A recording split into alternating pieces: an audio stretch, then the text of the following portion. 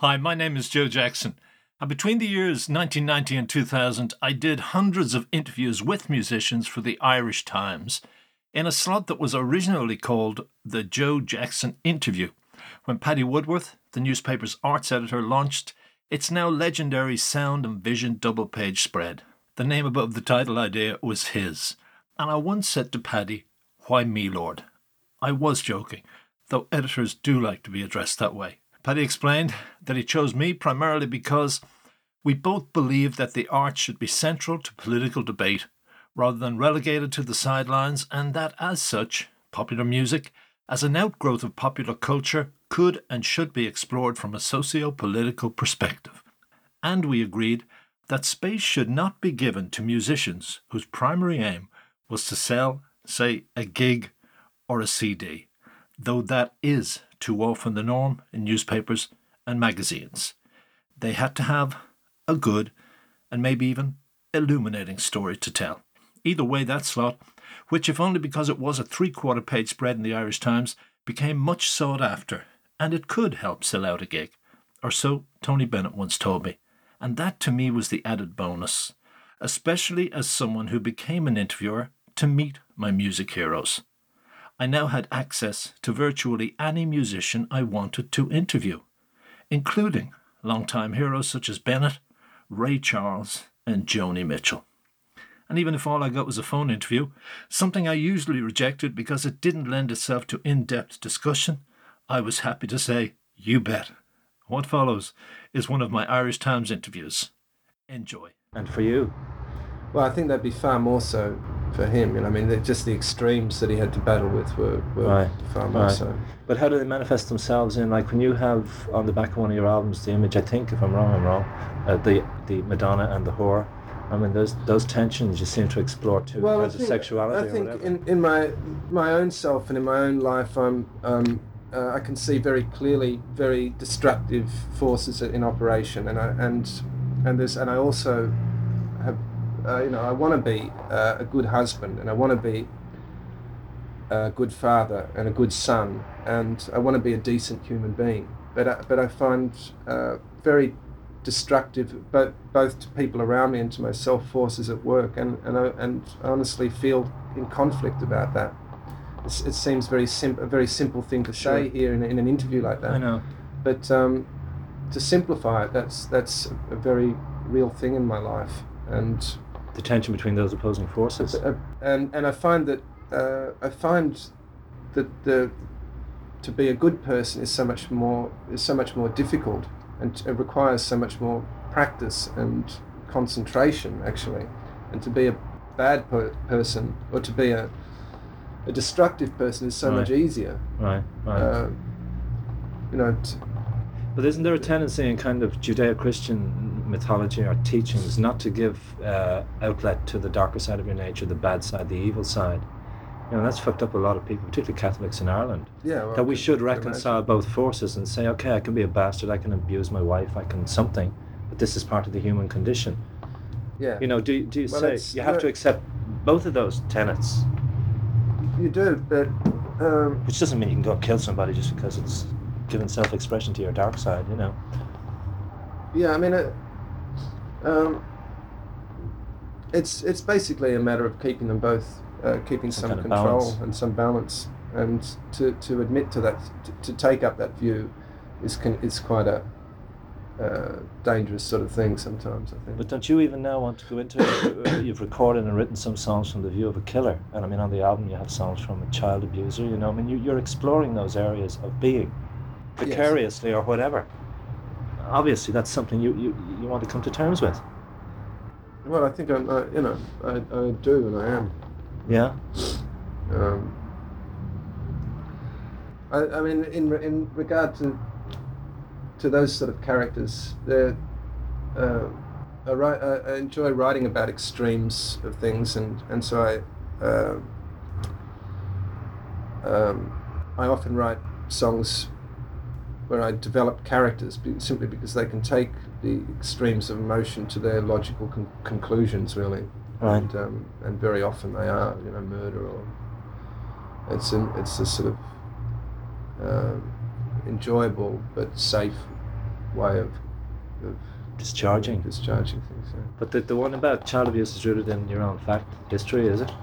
Well, Sexual abuse or molestation? I mean, I have to say here right now that I've never been sexually abused by my parents. I read that in the NME, and that's what I thought it was saying. Yeah. When I read that in the NME, it sounded like my parents were responsible for that, which I have to say is completely untrue. Good. Well, I put that out. Okay. No, that's what I read it as too. Okay. So what then did you mean though? I mean, having certain experiences of being. Well, I mean, I had a rather physical piano teacher, for example. All right. Who used to we rehearse in a little place next door, and he would had an organ actually in his room, and he used to say, "Come in and play with my organ."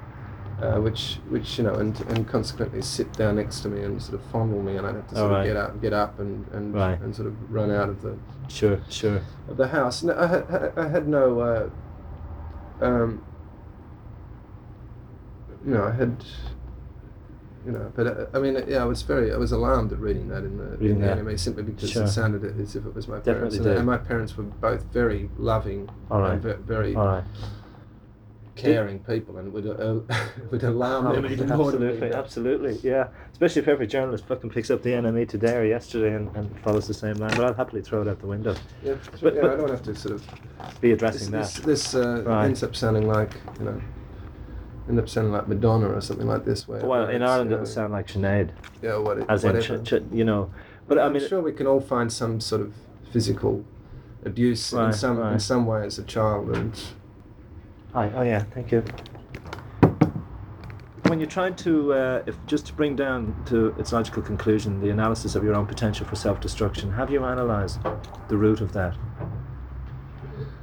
Well, I mean, come close to it, I do tend these days to. I mean, I have spent time trying to do that, but I do tend these days to think less about cause and effect, and accept myself as I am. You still operate as the same person. You just don't have to go through so much sort of grief about it. Right. If you can get rid of the guilt about certain things, it's half the problem solved. And in terms of creating the music, I mean, it's still coming from exploration of those tensions, both sides in love. Well, like the new album. Still. I mean, there is this complaint that I kind of continually go on about the negative or the darker side of things. This word I know. Detest, but okay. It's simply the other side. It's my only answer to that really is that when I do feel frustrated, and when I feel angry, and when I feel deceived and unhappy with certain situations, I have a tendency to write about them. When I'm feeling good about things, feeling positive and feeling joyful, the last thing in my mind is to sit down and write. And so consequently, I think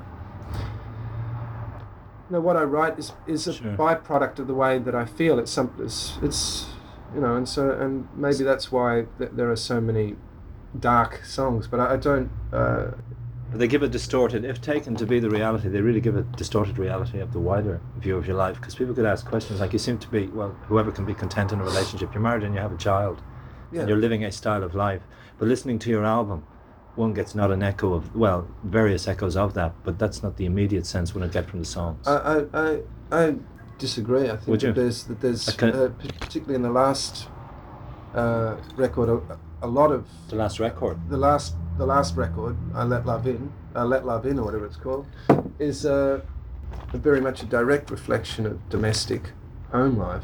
And I mean, not every song. Jack isn't, obviously, and Red Right Hand isn't. But a lot of the major songs on that record are very much concerned with domestic Right, but not home domestic life. bliss. This is all I'm saying. They are a reflection, obviously, of domestic home life. But I mean, there's still a lot of anger, and your lover is your demon, and your torturer and tormentor simply too. because you have a wife and a family doesn't necessarily mean that everything is blissful. Right. I don't have to break that to you. I don't know if Thank you you have very a wife much. and a family. I don't know.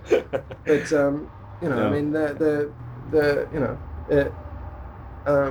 simply because you have a let's say a safe living in a safe unit of a you know, a family doesn't necessarily mean that there aren't powerful emotions going on. Right. You know, or that you you know, and a lot of that record is directly about that, about domestic life. Right. And you know.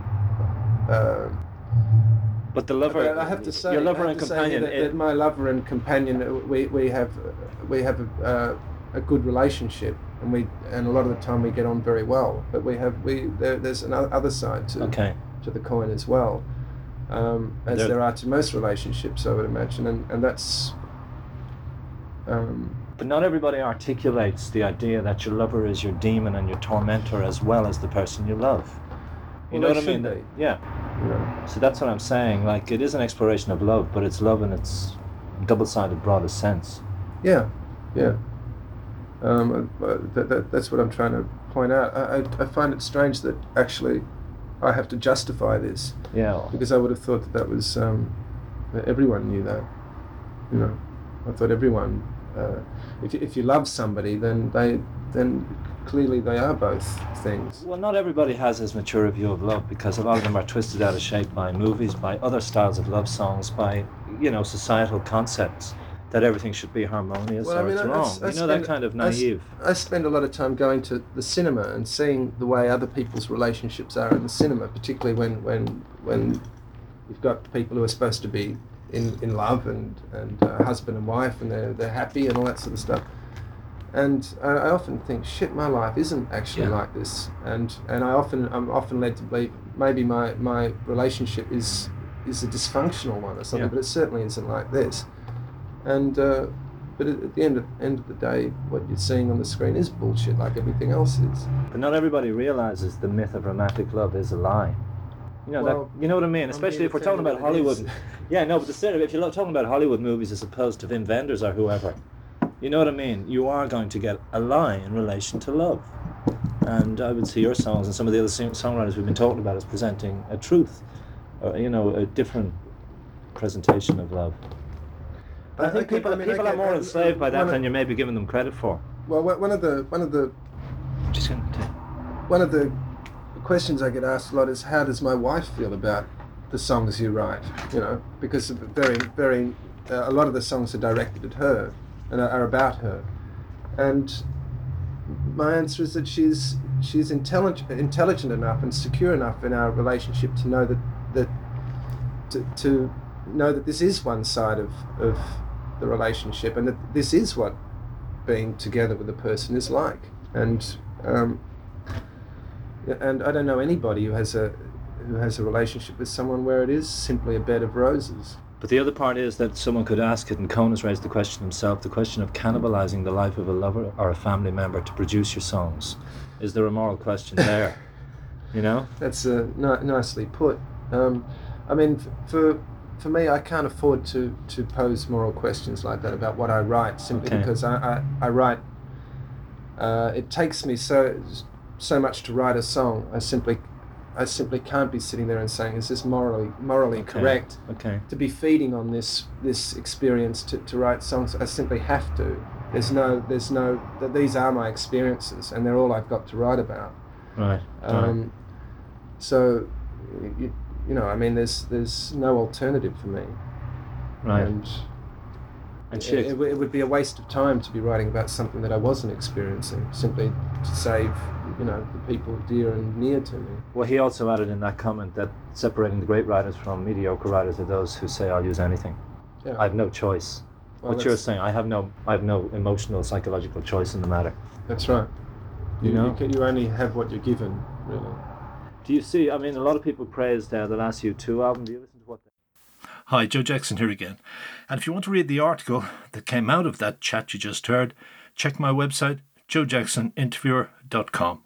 Also, if you'd like to be notified of shows that focus on hundreds more interviews like the one you just heard, why not subscribe to the Joe Jackson Interviews podcast? Either way, thank you for listening. Hi, Joe Jackson here again. And if you want to read the article that came out of that chat you just heard, check my website, joejacksoninterviewer.com. Also, if you'd like to be notified of shows that focus on hundreds more interviews like the one you just heard, why not subscribe to the Joe Jackson Interviews podcast? Either way, thank you for listening.